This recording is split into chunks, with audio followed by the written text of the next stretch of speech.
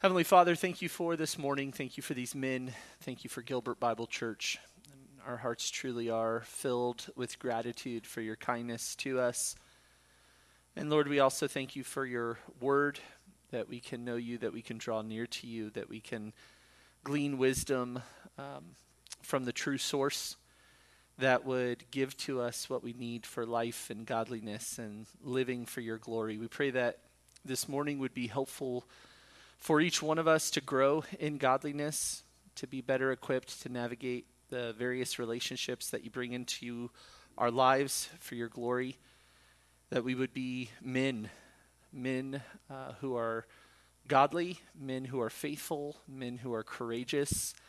And Lord, we pray that that courage would manifest itself through humility and peaceability and devotion to our Savior. We ask these things in Jesus' name. Amen.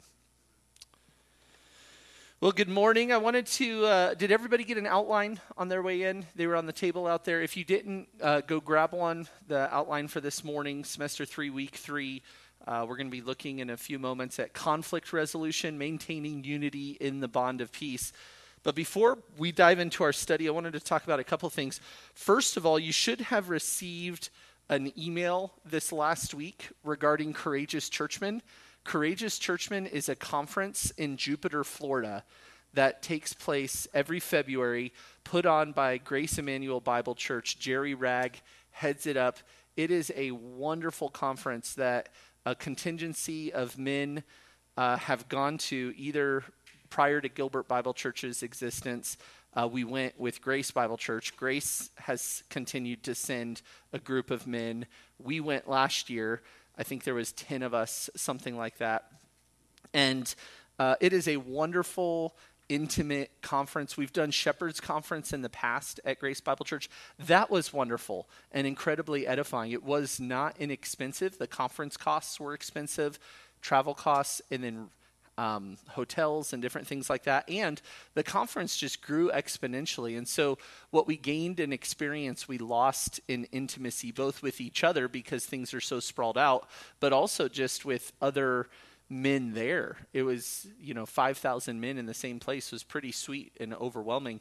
But what we found was the Courageous Churchmen Conference provided an intimacy both for the group that went and also for us with others there. There's just opportunity to build relationships with other godly men across the country in unique ways. And some of the focus that Jerry and the other pastors focus on has been uniquely beneficial because it's really narrowed in on practical ecclesiology directly relating to the church and how pastors function within the church and different things that they face. And so each year we plan to do something together as men. For now, it's Courageous Churchmen. We've been blessed by that.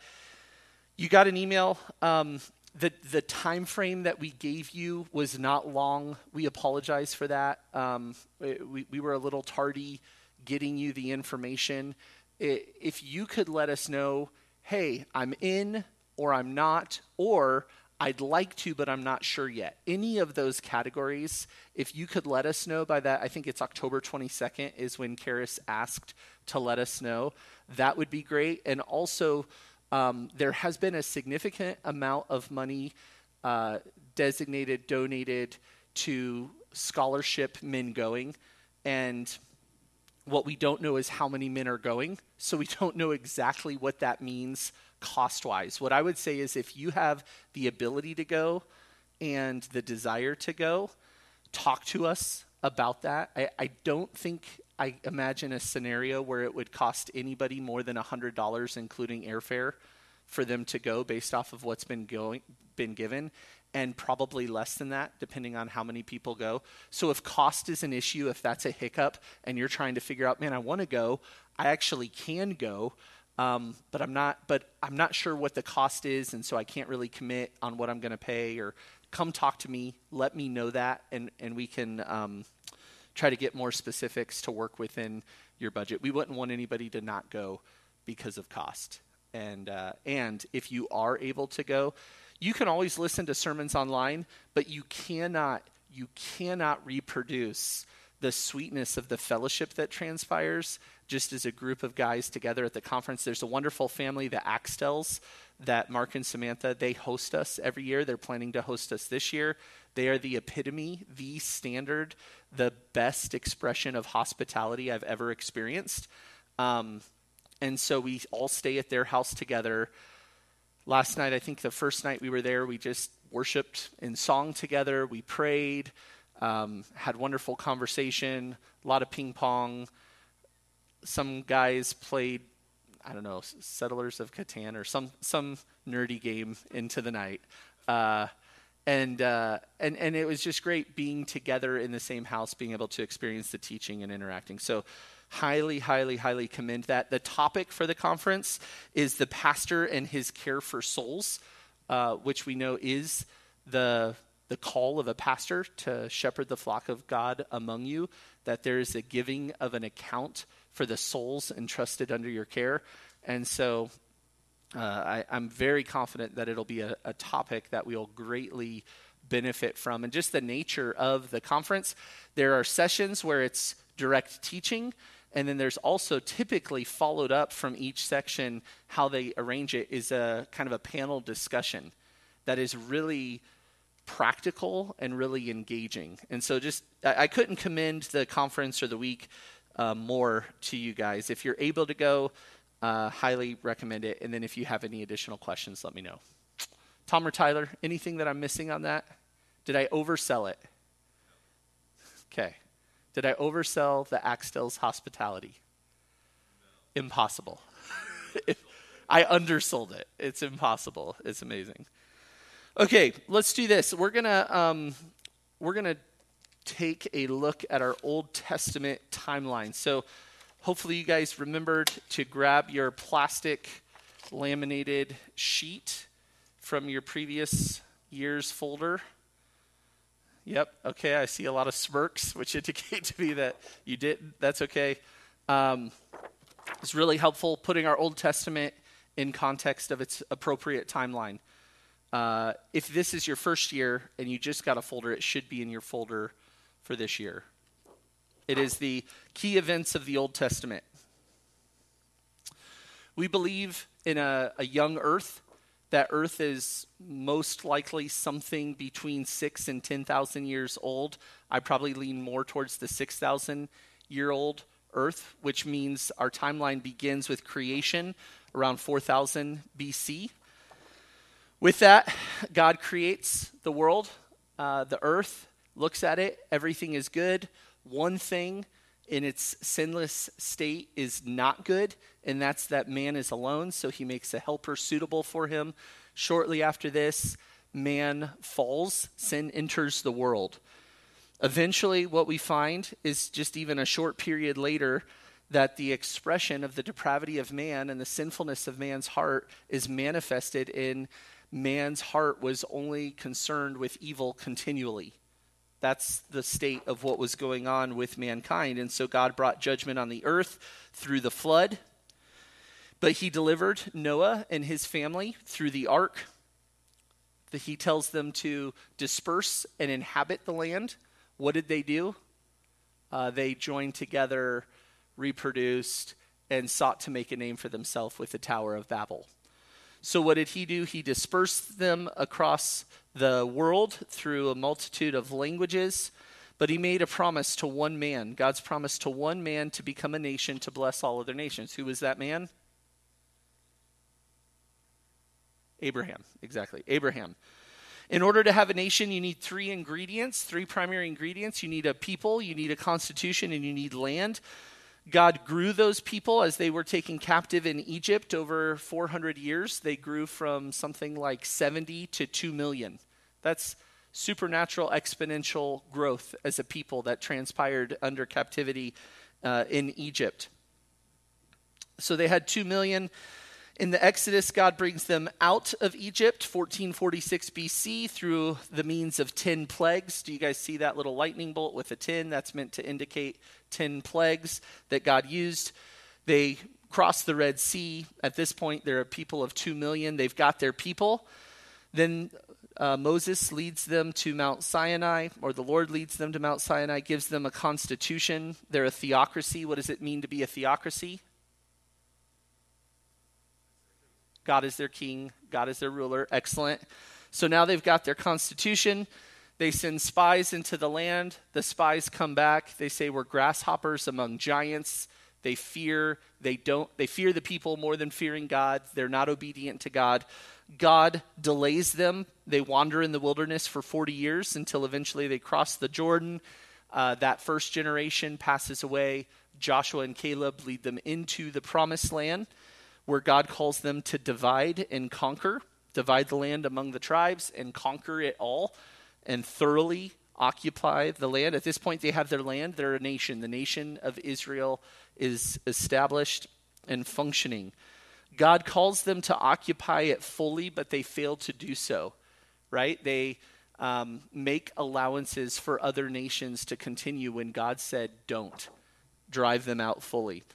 And so what we find is this continual cycles of failure in the time of the judges, where they get into this kind of reoccurring theme where they fall into sin, they become servants of other nations, they cry out to the Lord gives salvation, and then there's a period of silence, and it just cycles. And that's what you find in the book of Judges.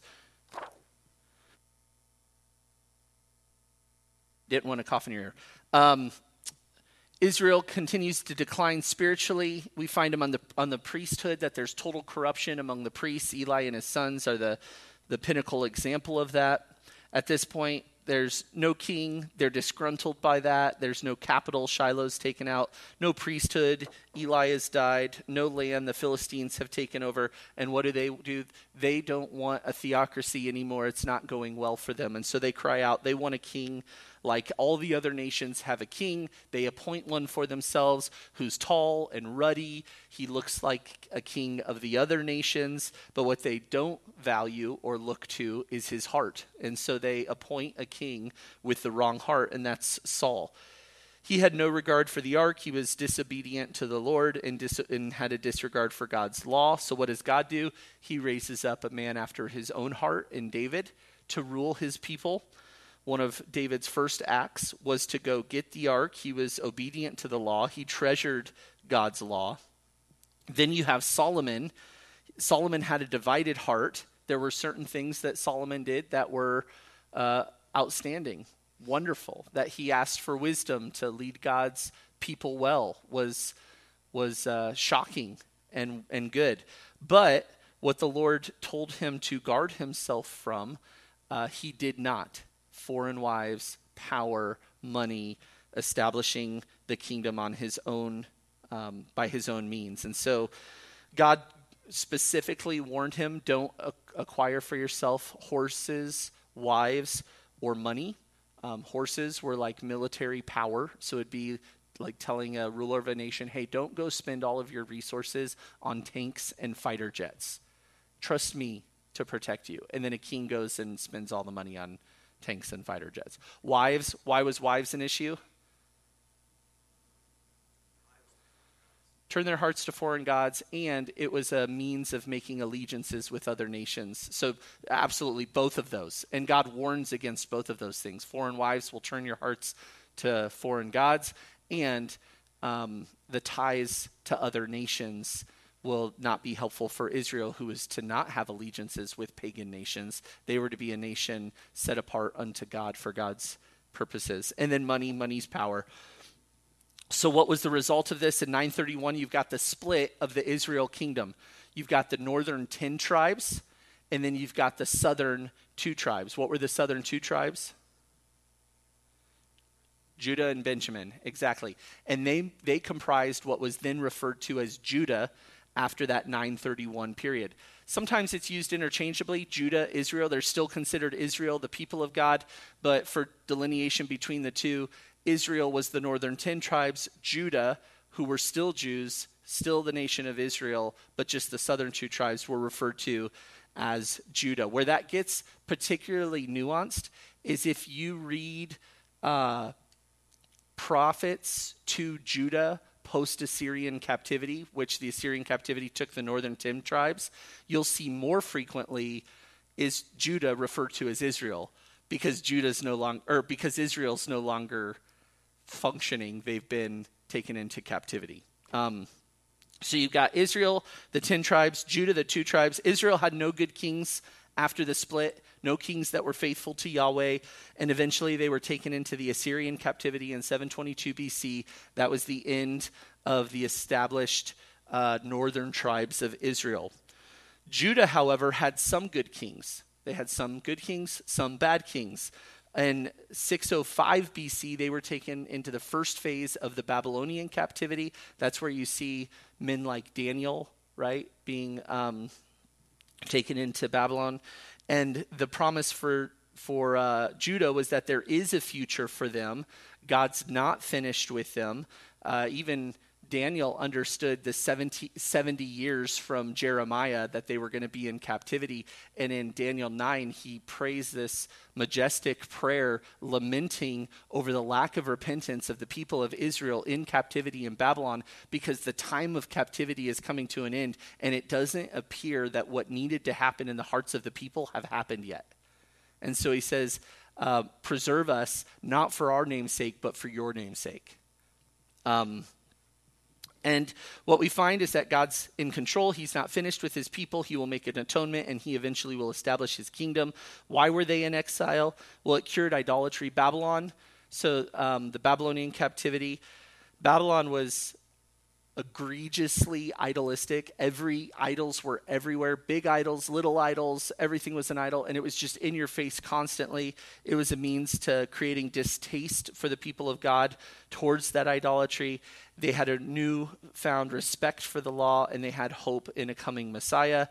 And so they returned to the land. That's where you've got prophets like Nehemiah and Ezra, as well as Malachi, as the people have entered back into the land, given provision to do that, to rebuild the walls, rebuild the temple.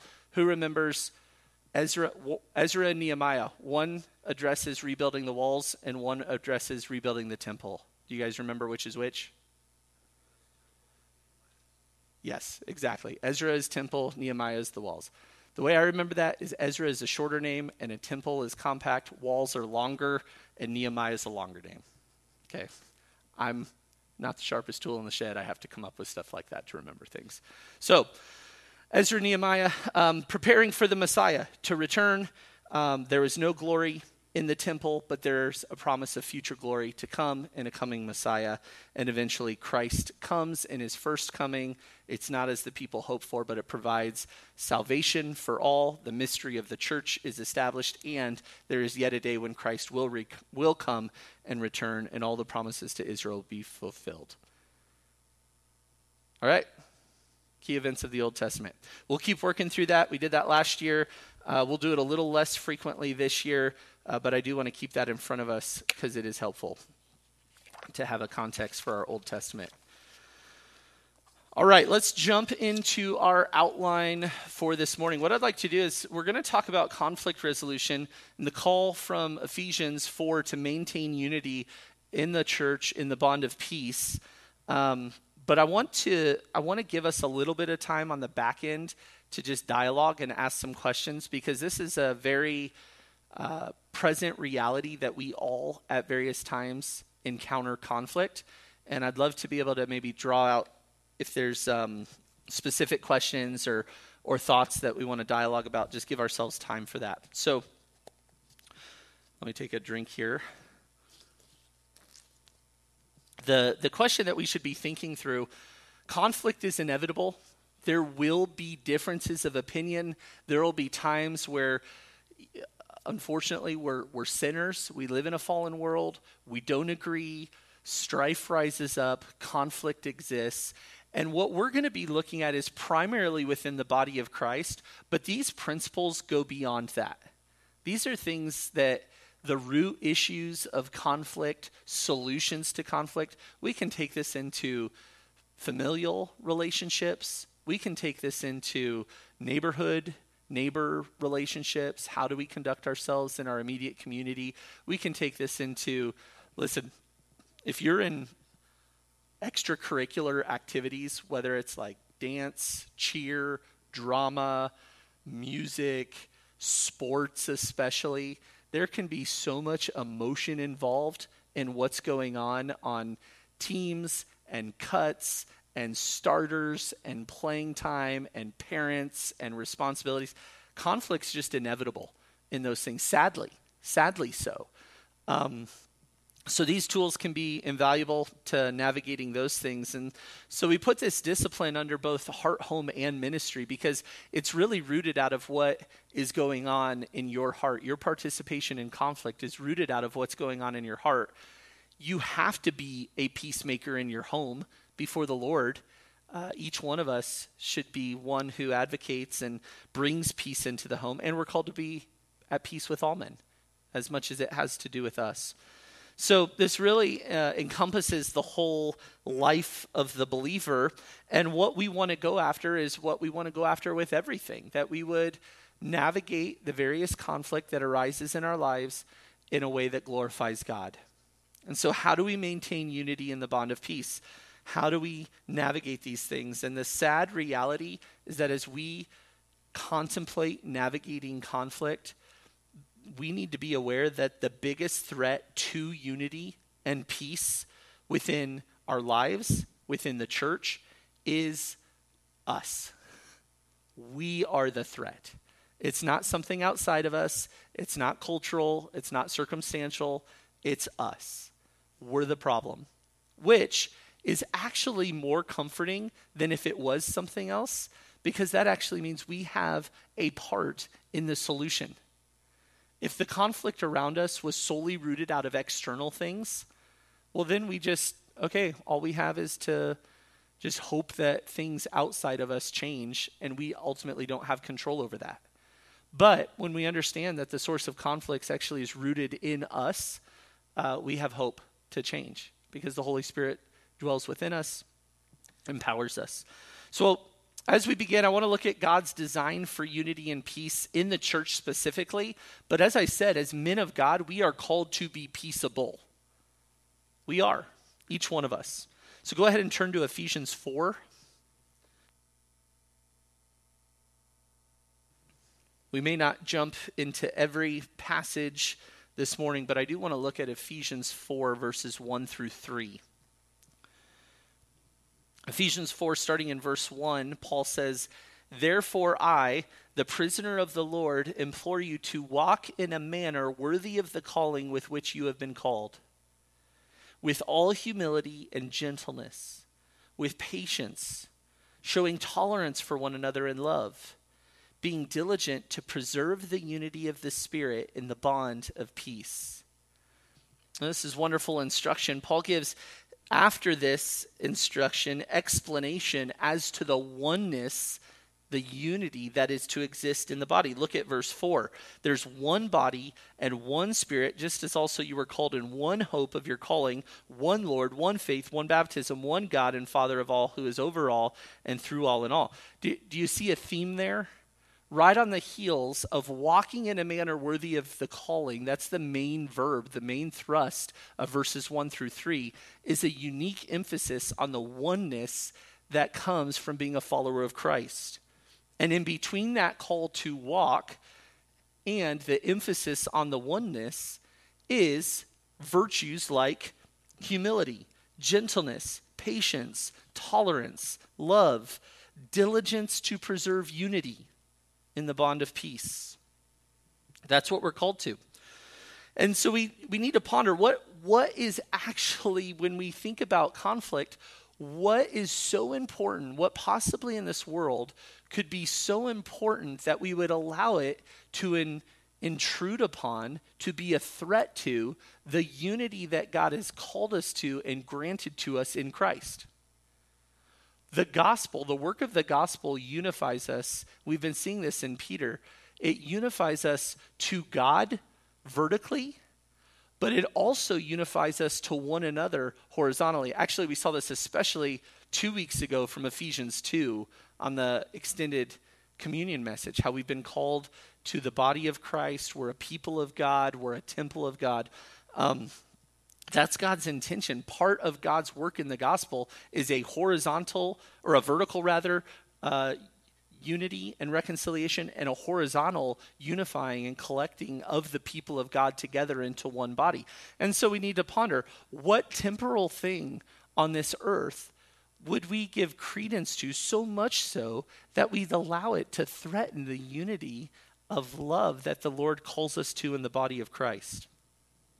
I remember years ago talking with Julie's dad, and he was telling me about his parents. I was trying to glean wisdom from him and his marriage with Sue. They're just exemplary, wonderful marriage, peaceable, embrace their God-given roles with enthusiasm and joy. And I was talking to him about just how they'd grown in that. Where did that come from? And he told me a story about his parents became Christians later in life. But prior to salvation, even prior to salvation, he had never seen them fight once. He had never seen his dad raise his voice to his mom, speak unkindly to her. And he asked his dad, so this is Julie's grandpa, about that. Tell me about that. I mean, even prior to knowing Christ, you were this way with mom. And her grandpa's response was, your mom is just the greatest treasure of mine on this earth. What on this earth is more precious than her that would cause me to grow impatient with her or to speak harshly towards her? That was a earthly love that he held really well prior to Christ and was incredibly indicting because what we know in the love of God is so much greater than any earthly love that we could experience. And when we think about the opportunity to glorify God, the opportunity to imitate Christ, the gift that our wife or unity within the church or fill in the blank, just godliness before the Lord to glorify him, the gift that is, what on this earth is more important, is worth threatening that gift of being able to honor the Lord, of getting to experience the unity in the church that the Lord desires. And so that was a wonderful lesson to hear, and then to hear him talk about, hey, that's how I thought about my wife prior to Christ. And then he went on to talk about in Christ all the more how he sought to lay his life down for her, and it was just a wonderfully encouraging example of faithfulness. So as we look back at Ephesians 4, Paul starts with the call to walk in a manner worthy of your calling, and then he gives words to describe this. Do you see that there in verse 2? So the call is to walk in a manner worthy of your calling with which you have been called. And then he's going to describe what that actually looks like. So when we think about being saved, when we think about being called, and then the walk that the Lord intends for us, what virtues come to Paul's mind at the forefront as a walk that is in accordance with what you've been called to by God? Humility, gentleness, patience. Oh, this is such good news because these are things that naturally come out of most men, right? Maybe not. Showing tolerance for one another in love. And that's not like a disgruntled, whatever, they're just this way. That's like an embracing of somebody in love and not being put off by differences of opinion or differences of personality. And being diligent, part of your walking in a manner worthy of your calling is an ongoing diligence to preserve unity in the bond of peace. And so if this is what Paul describes walking in a worthy manner as, what does that say when we are failing to preserve unity in the bond of peace within the church? We are walking outside of a manner worthy of our calling. That's helpful. That's helpful to put in context that conflict, angst, disunity, broken relationships aren't something that, we'll just let bygones be bygones. It's just the way it is. That's not God's call for us in Christ. Okay, a couple other passages. You don't need to turn there. 1 Corinthians 10:31 and through 33 says, whether then you eat or drink, whatever you do, do all to the glory of God. Give no offense either to Jews or to Greeks or to the church of God. It's pretty all-encompassing. Seek to live in a way that you don't unnecessarily offend people. The gospel is inevitably offensive. This isn't a call to sugarcoat or tone down the gospel, but even how you own the gospel, right? Don't go, the gospel's offensive, so I personally can be offensive with this offensive thing. That's not what we're called to. The gospel's offensive, so I can be gruff, I can be a rebel rouser, I can be unkind, I can, whatever, be angry at people and yell and shout at them. That's not what it means for the gospel to be offensive. The truth of the gospel is indicting on those who fail to repent and turn to the Lord. But that doesn't change the virtue and the character that the Lord calls us to, and that he calls us to be peaceable men. Peaceable does not mean compromising, and peaceable does not mean, and being uncompromising does not mean being unpeaceable. Do you understand that? Those things, you can be peaceable and be uncompromising. Look at Jesus. Perfect example. Perfect example. Verse 33 says, just as I also please all men in all things, not seeking my own profit, but the profit of the many, so that they may be saved. That's Paul's disposition. He's looking to serve others, not serve himself, to be a blessing to others in his conduct, even with an offensive message. That's what he's preoccupied with, not his own agendas. He's concerned with God's agenda, and wherever he can defer to somebody else in love, he does. I was feeling really good, and then I got a tickle in my throat, so I apologize for that.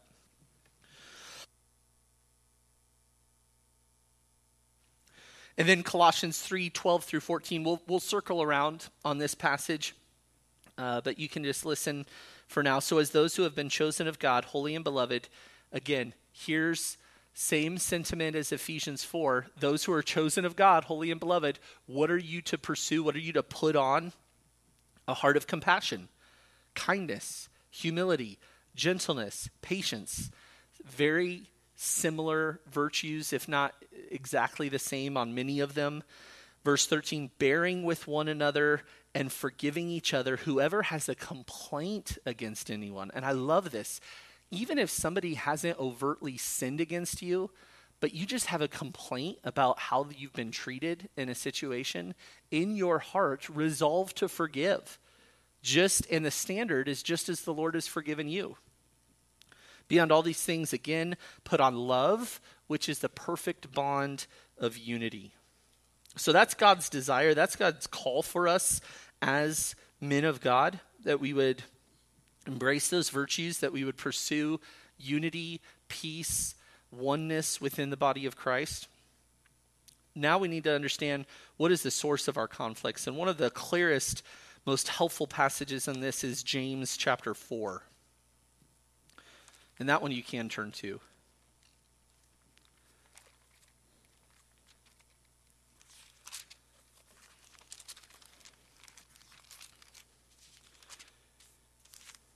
James chapter 4, verses 1 through 3. James says, what is the source of quarrels and conflicts among you? Is not the source your pleasures that wage war in your members? This isn't a question of inquiry, right? This is a question of indictment. It's fact. It is. Is not the source of your pleasures that wage war in your members? Is not the source your pleasures that wage war in your members? You lust and do not have, so you commit murder. You are envious and cannot obtain, so you fight and quarrel. You do not have because you do not ask. You ask and do not receive because you ask with wrong motives, so that you may spend it on your own pleasures. And then what we find is really the source of quarrels and conflicts among us is us, and it's us at the heart level. It's us at the heart level of what's going on. It's the strong passions, the strong desires within us that are uncontained, unaddressed, and they come out through various ways. You lust and don't have, so you commit murder. It doesn't start with murder. It starts with with lust, with strong passions that are unchecked. You are envious, okay? You lust in your heart, you desire something and you cannot obtain, so you fight and quarrel. Every fight with your spouse, every harsh word with your spouse did not originate because they did something they shouldn't have. You had an idol in your heart that was not met, and it came out of you. Every harsh word. There is no exception to that. No exception to any, well, this one was, you don't know, Josh, this one was merited. No.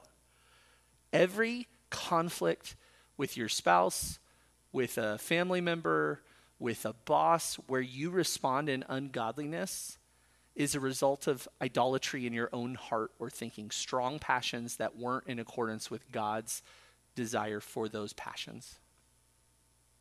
If your boss yells at you unjustly, you respond harshly, you're not justified in that. You're not justified. You're not justified in those things if you respond out of anger. There's obviously nuances. I can think of some of you that are first responders. You have to speak sternly in certain situations to demand the authority that you've been designated by God and express that appropriately. Doesn't mean you have a freedom to sin, but there might be opportunities where you speak sternly to garner somebody's attention, to protect yourself and other individuals. That's not what we're talking about here. We're talking about sinful outbursts of rage or anger or lack of love in various circumstances. And James says the source is you. Ultimately, if I'm in conflict, the source has to do with me, my pleasures that wage war in my members, lusts, these strong desires, these desires for comfort, desires for selfishness, and how easy it is to be in conflict with somebody. And then what do we typically do? Well, they're the problem. If they just fill in the blank. Hey, listen, I only got upset because my wife did this. If she just did this, it never would have gone there. That's not true. It came out of your heart. It would have found a way. It would have found a way to come out. If it wasn't this circumstance, you would have found another way to express the sinfulness that's in your heart. James talks about the same thing in chapter 1. That's where sin conceives inside of each one of us. Galatians 5:19 through 21.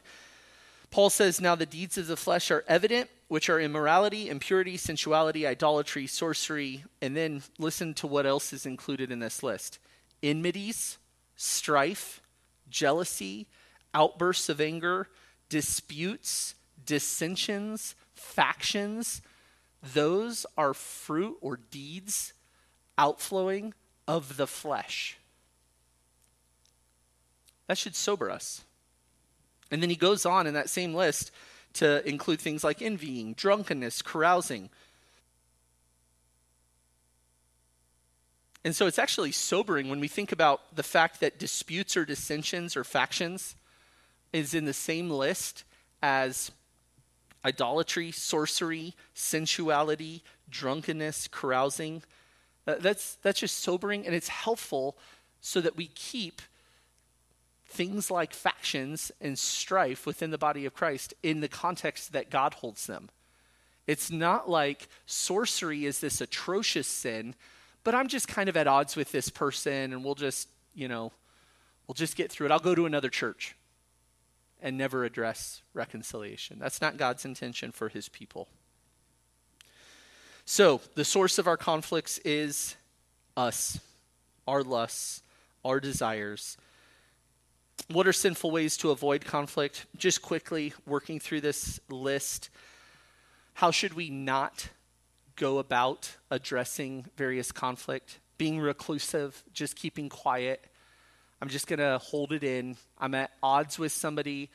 I'm just going to give them the silent treatment. If you're dissatisfied with something in your wife and you find yourself angry and embittered, the solution to that is not, I'm going to manipulate her by punishing her through my silence. But Josh, I'm afraid of what I might say. Okay, well, good. Don't say something you shouldn't.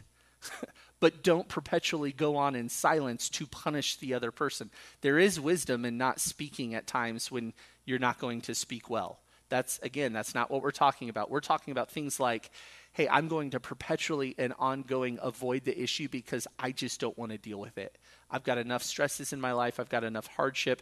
I struggle with anxiety. If we go back into this, it didn't go well the first time, so I'm just going to avoid it. That's what we're talking about. Any questions on that? You guys understand the difference? It's definitely a good idea to restrain yourself when you are angry from speaking foolishly. It is also foolish and unhelpful to perpetually remain quiet and never actually address the issue.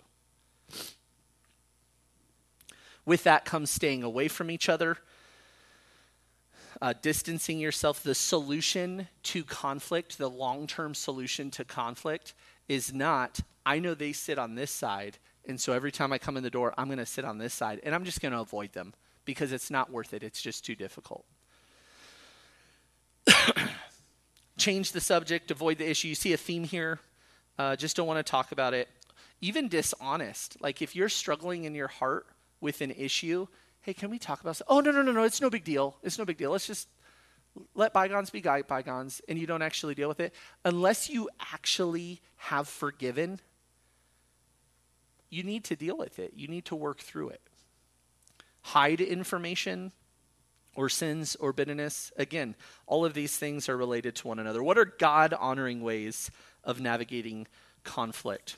Well, a few things to keep in mind. First of all, Hebrews 12:15. See to it that you don't allow bitterness to take root in your heart. Understand the danger of bitterness. Hebrews 12:15. See to it that no one comes short of the grace of God. You are coming short of the grace of God every time you entertain bitterness. See to it that no one comes short of the grace of God, that no root of bitterness springing up causes trouble, and by it many be defiled. You need to understand the danger of ongoing bitterness in your heart. It's damaging.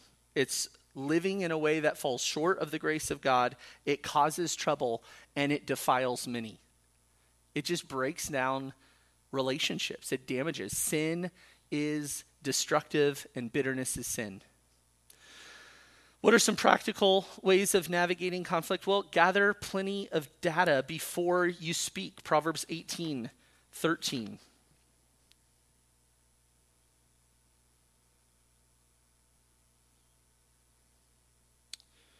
Uh-oh, I went out of my notes.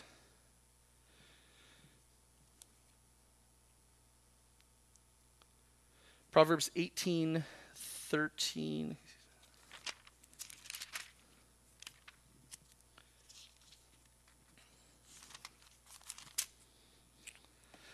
He who gives an answer before he hears, it is a folly and a shame to him. Verse 17, the first to plead his case seems right until another comes and examines him. This was so crucial when all of the racial issues were at the forefront of media, and you'd see snippets and videos, and then everybody was calling out and demanding justice, and yet all they had seen was maybe a 7-second clip or 15-second clip, and they were making conclusive declarations of systemic type things everywhere. It was an atrocious negligence of these passages, of responding quickly and definitively before you heard multiple sides of the story, before you understood new information. And some of that is you just couldn't have information that you need to speak definitively about those issues. And so, yes, conflict arises. This happens all the time. You hear something about somebody else and you rush to conclusions in your heart of what they must think or what they must have done. Did you go ask them, hey, can you help me understand this? I heard something along these lines. Is that true? Oh, that is true. Why'd you do that? Because of this. Oh, it is offensive. Now I need to deal with it this way because I know the facts. Or, oh, it was totally different than how that other person perceived it. Oh, I'm so glad I understood. I would have been tempted towards thinking this way about you if I hadn't taken the time. Also hearing both sides of the story, not just hearing one and then making conclusive thoughts in light of what you hear. So gather plenty of data before speaking when possible. It may not always be possible in the heat of the moment, but where you have opportunity to really understand, do so. And even if you're at conflict with somebody and you're struggling to understand where they're coming from, slow down and ask questions. Don't rush to conclusions in your own heart. If possible, Proverbs 15:28, again, is wonderful guidance for us. It says, the heart of the righteous ponders how to answer, but the mouth of the wicked pours out evil things. What does that tell us? If you pour out answers without pondering, it most likely will be evil. Ponder, meditate, take to the Lord, pray, study, think about the issue before speaking if possible. If somebody comes to you and says something that's difficult to hear, if it's a hardship and maybe you even disagree, instead of, well, I don't agree with that. That never happens. Maybe there's something you need to hear there. That's hard for me to hear. Can I take some time to really think about that? That's okay. And it's a great way to help defuse the situation, to understand better. If you can draw them out. Are you saying this? Do you mean this when you say that? That can be helpful in understanding what's going on. Proverbs 15:1, be self-controlled and loving in your speech. A gentle answer turns away wrath, but a harsh word stirs up anger. 1 Peter 4:8 says, love covers a multitude of sins. Oftentimes, 1 Peter 4:8 is understood as love covers a multitude of sins, and so when people sin against me, I can love them and forgive them. That is a true sentiment from Scripture. That is a good call to forgive and love when sinned against. I actually think 1 Peter 4:8, when love covers a multitude of sins, means that a loving response diffuses escalating circumstances. I think that's what Peter's actually getting at in that passage. And I think it's a similar principle to Proverbs 15:1, that a gentle answer turns away wrath, but a harsh word stirs up anger. And so we have a part in this. Be self-controlled and loving in your speech. How easy is it to bite at one another? Somebody makes a sarcastic response. You respond in a really witty, clever, sarcastic response that puts them in their place. Then there's an outburst of anger. Then there's a outer burster of more anger. And it just starts escalating. And all along, if you had remained self-control, you could have diffused the situation. You could have turned away wrath with a kind word, with a gentle response. With this, pray together in conflict. If you're fighting for this, if it's starting to escalate, there have been so many sweet moments where I've been in a situation and it's just not going as I know it needs to go before the Lord. Hey, can we just stop right now? What do we know to be true? We both love the Lord. We both are called to love one another, and we have divine power from God through his Spirit to be able to honor him in this situation. Can we just pray? Can we just pray together and thank the Lord and pray that this would be about him? That the goal isn't to be right, but it's to be right with God, to honor him and to glorify him. Can we just remember the gospel together right now? If you grew up spilling milk at the table every other meal, and you had parents that were just incredibly long-suffering and patient with you, and you show up at dinner and you've been thoughtful that day, man, I remember how every other meal I spilled my milk. Some meals I spilled it twice. We just get it cleaned up. I'd get another cup and I'd spill it. And my parents were so gracious. And you show up at dinner and your kid spills the milk. Oh, been there. All right, let's clean it up. Not a big deal. If you are so consumed with yourself, give no thought to the graciousness that you've received, and you have an agenda for that evening, and the milk gets spilled and everything gets upended, how are you going to respond? You're going to be angry. Okay, remember the gospel. There's no offense that they're bringing to you that is greater than what you've done to God. And if you remember, this is what I've been forgiven from the Lord. Okay, can we try to reset this conversation? Oh, they didn't respond in a way that made you feel warm and cozy? Wow. You know what you've done against the Lord. This is nothing in contrast to that to bear with. So respond in godliness, seek to glorify him.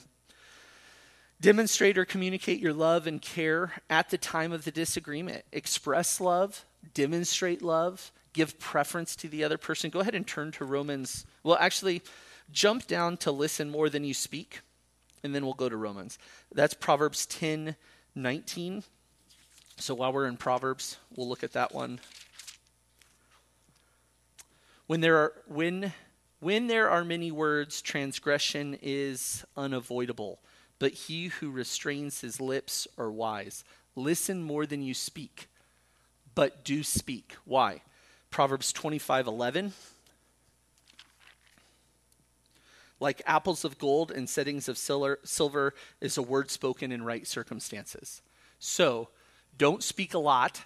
Don't speak too much. You're going to be more likely to sin the more that you talk. And the right word at the right time is precious and really useful. So listen more than you speak, but do participate. Do speak. Don't just shut down. Okay, to Romans 12, and we'll wrap up in Romans 12.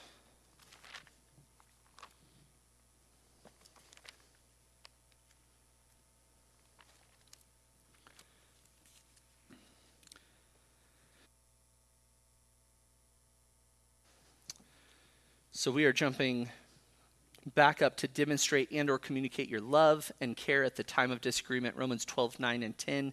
Let love be without hypocrisy. Abhor what is evil. Cling to what is good. Be devoted to one another in brotherly love. Love that person. Be devoted. Give preference to one another in honor, not lagging behind in diligence, fervent in the spirit, serving the Lord. You are serving the Lord when you are loving that other person. So just reminding the person, hey, I know this is hard. I know this is a hard conversation. Can I just reaffirm? I just want you to know I'm struggling right now. It seems like you're struggling. I do love you, even though it may not feel like it. I genuinely want to serve you in this conversation, and I assume that you want the same. Let's try again. Let's work through this. Be devoted to the other in giving preference and honor. What does this look like in conflict? Hey, if they have something on their heart, draw them out. Be more concerned with drawing out where they're at than trying to get off your chest where you're at. Let them. Hey, we need to talk about something. Would you like to go first? No, you go first. Okay, I've been feeling this way. How are you feeling? I imagine this must be hard for you. Well, yeah, it is hard for me. Can you help me understand that better? Don't just rush to defend yourself, rush to get your point across. Prefer them. If all that comes from a conflict resolution discussion is you're better equipped to love them and own your mistakes, be content with that. Don't demand that they must do the same. Our obligation is to control us before the Lord and to be godly and charitable and loving. And so be devoted to others in love, giving preference. In matters of preference, prefer the other person. Again, what's so important in this world to you that's worth threatening unity or the opportunity to love another in Christ? And be more interested in God's glory and the other's good rather than having your own way or being right. Romans 15:2 says, each of us is to please his neighbor for his good to his edification. For even Christ did not please himself, but as it is written, the reproaches of those who reproached you fell on me. Again, shepherd your heart to be more concerned with glorifying God than getting your way. But Josh, if I do this, I will never get my way, and I'll always get the short end of the stick.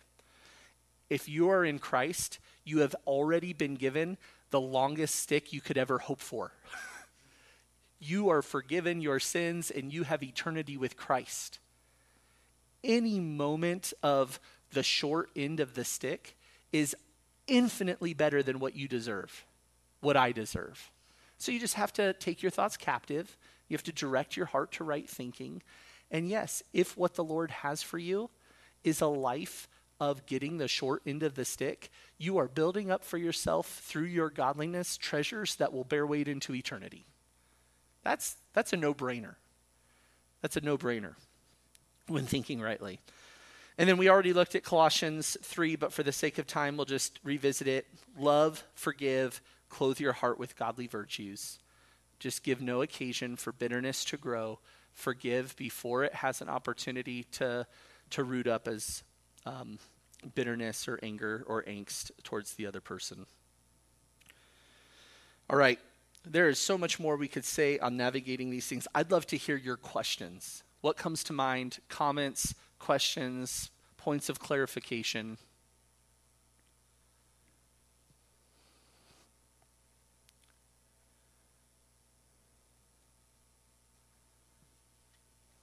Matt.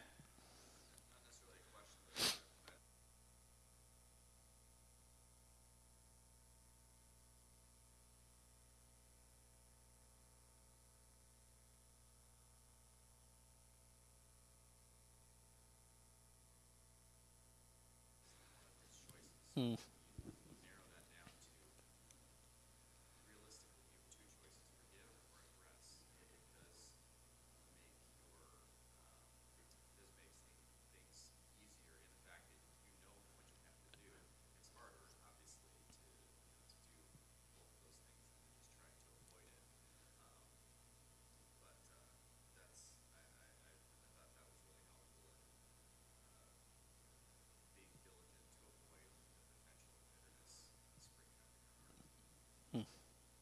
It's good.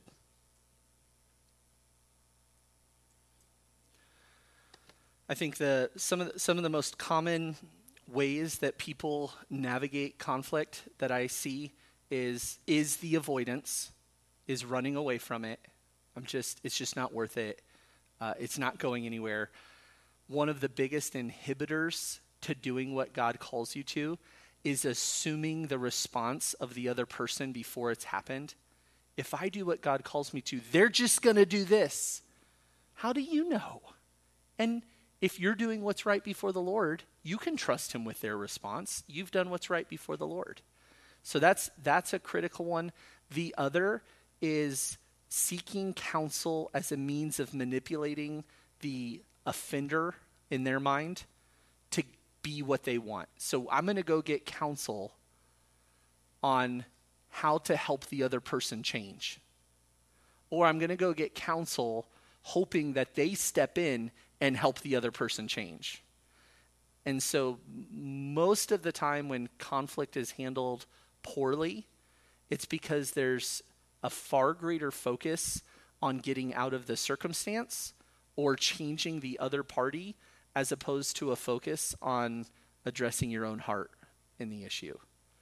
And it's rare when somebody who is committed to addressing their own heart in the issue didn't result in some sort of reconciliation. It has happened. It does happen. But it's rare. It's more rare.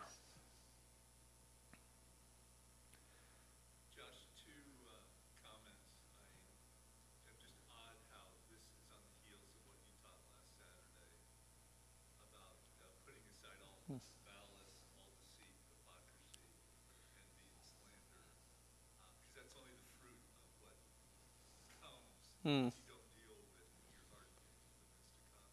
Hmm.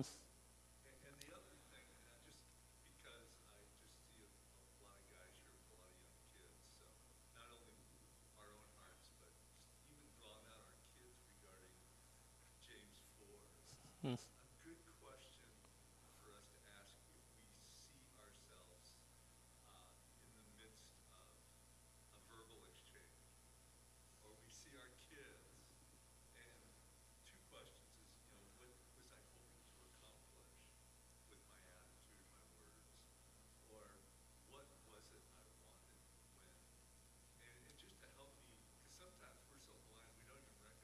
Mm-hmm.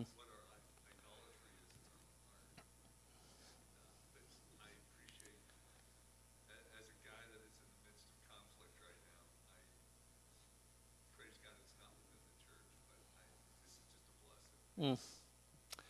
Say those two questions again.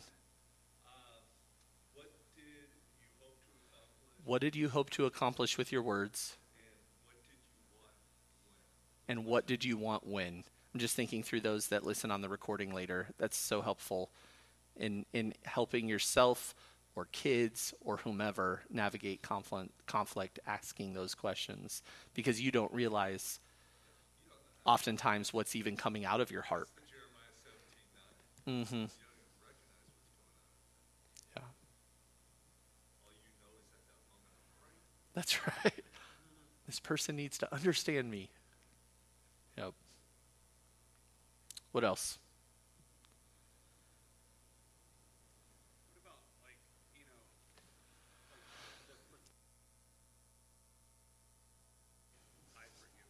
Mm-hmm.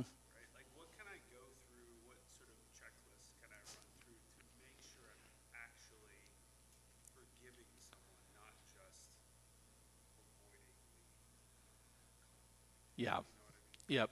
That you're not feigning forgiveness for the sake of fear of man. Yeah.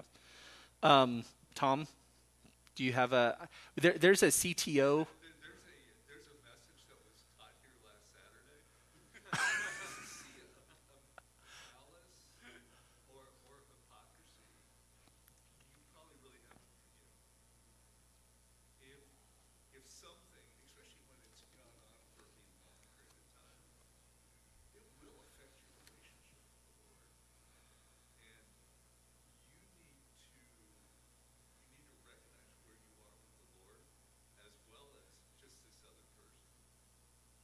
I think sometimes we think of forgiveness as a one-time event that then passively bears ongoing fruit.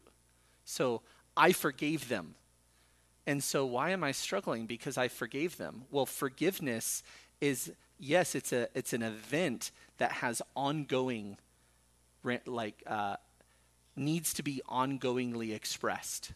So it's not like, hey, I forgive them, and then a year later, well, I don't have to give any attention to that. I mean, I've had that, especially younger. There were some significant things that went on in my life and family where I really struggled with bitterness, worked to forgive, and then just wanted to not have to work at it anymore because I forgave them, and then found out that bitterness had taken root. and and then you wrestle with, well, did I never forgive? Well, you didn't forgive completely because it wasn't ongoing. And you're called to, what if God said, well, I forgive you of your sins, except today it really bothered me, so today I'm not going to. No, he forgives. It makes his forgiveness that much more impressive and comprehensive. But that's what we're called to. So it's an ongoing, deliberate choosing to not hold them hostage by the offense and to not bring it up and to not harbor bitterness, to choose to love. And so these virtue, where those things that Tom was mentioning spring up, that's an indication that you're doing poorly. Where you can let go of offenses, you're loving, you're giving of yourself, there's fellowship. There's not in your heart, yeah, buts going on. You're not holding them hostage to unspoken expectations. They better not do it again. The I forgive them, but if they do it one more time, that's not forgiveness. Holding them hostage. I'm going to forgive, but if they look at me the wrong way, it's out the window. That's not how we think about forgiveness.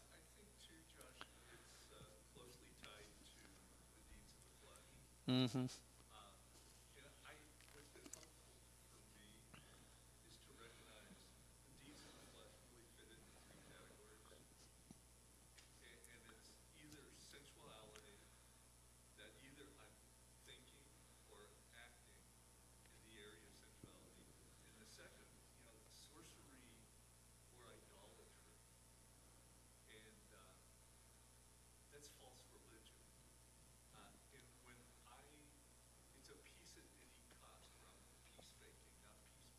Mm.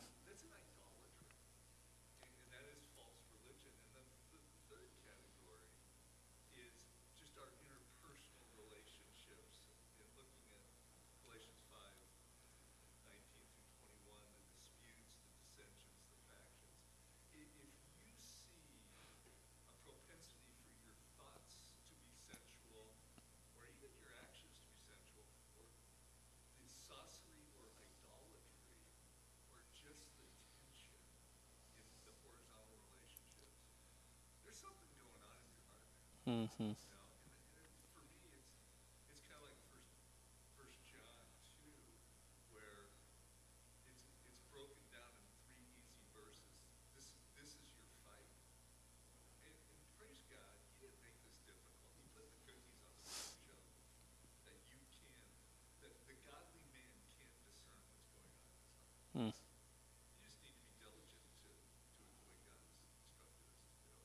Hmm. to know our heart is our weak from. Yep. And one other thing, and it just, it used to be, and I would share this because it didn't matter, but my passwords on everything is Romans 2:4. And it's just a reminder that God has allowed his children to be an instrument of kindness. Hmm. And kindness bring repentance. Hmm. So if I can be kind to somebody else, if God would use me in the repentance of another, I'd rather be the one sinned against than the one that has sinned against Hmm. someone else. No. All of that I wish I could repeat, but I'm going to say that Tom ended with, I'd rather, I'd rather, I'd rather be the one sinned against than the one to sin against. If that's all we take away from this morning, that is really good, really good. That's life-altering perspective to say, I'd rather endure the weight of somebody else's failures than make others bear the weight of mine. It's good.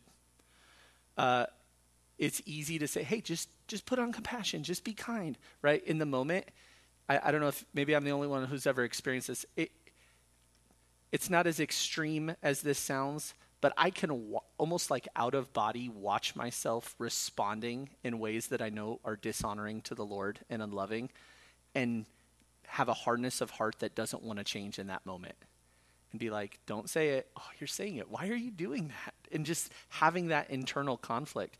And that's why shepherding your heart, remembering the gospel, saturating your mind with truth, entrusting yourself to the Lord, remembering Christ, all of those things are so invaluable to shepherding your heart. So in those moments of temptation, when you just want to say that biting comment, you not only don't say it, but you repent of the thought of it.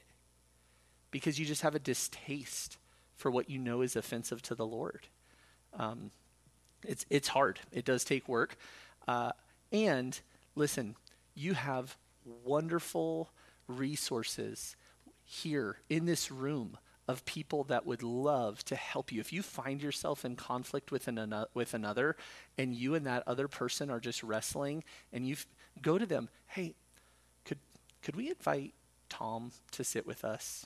It's worth it. We would love to sit with you guys and help you work. We would love to give you personally tools to have the Lord grow you and sanctify you in those circumstances.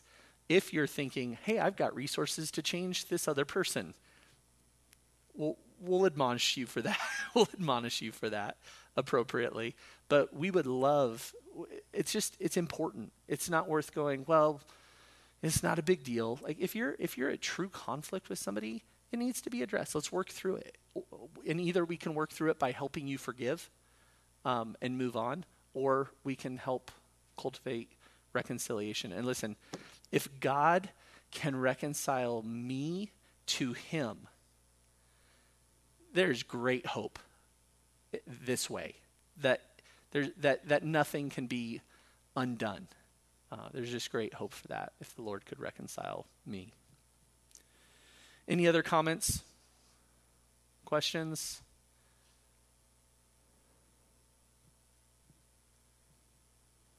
Okay. Great comments. I thought there'd be more questions. Tyler, anything you want to add? Tom, keep talking.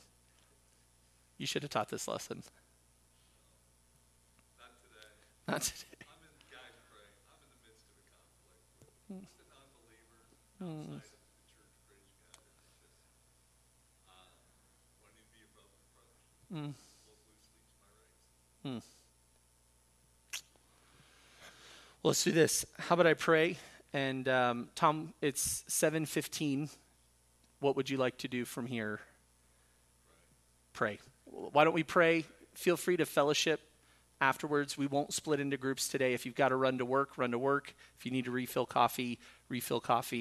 And thank you, men, for being here. It is such a blessing to be with you. And I know it's early and there's a lot tugging at your life. So thank you.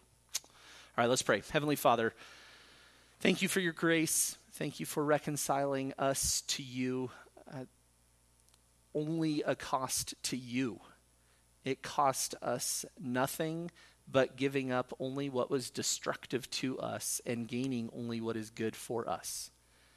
You paid it all. You did it all so that we could be reconciled. And so we overwhelmingly give thanks.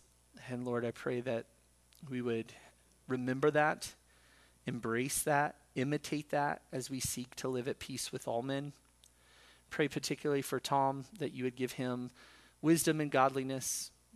Lord, that he would honor you with his life in every circumstance, and particularly the one that he mentioned. Lord, I pray for each of us as we're husbands and dads and co-workers and bosses and friends and brothers in Christ. Lord, help us to be characterized by peace. Help us to walk in a manner worthy of our calling. Help us to be humble. Help us to, as Tom mentioned, be willing to be sinned against and sinned against and sinned against, and have no tolerance in our own hearts to sin against another, that we would fear sinning against you in our interactions with others. Help us to keep short accounts of our own sin. Help us to confess thoroughly, transparently. Use us for your glory. Help us to be men of peace, we ask in Jesus' name.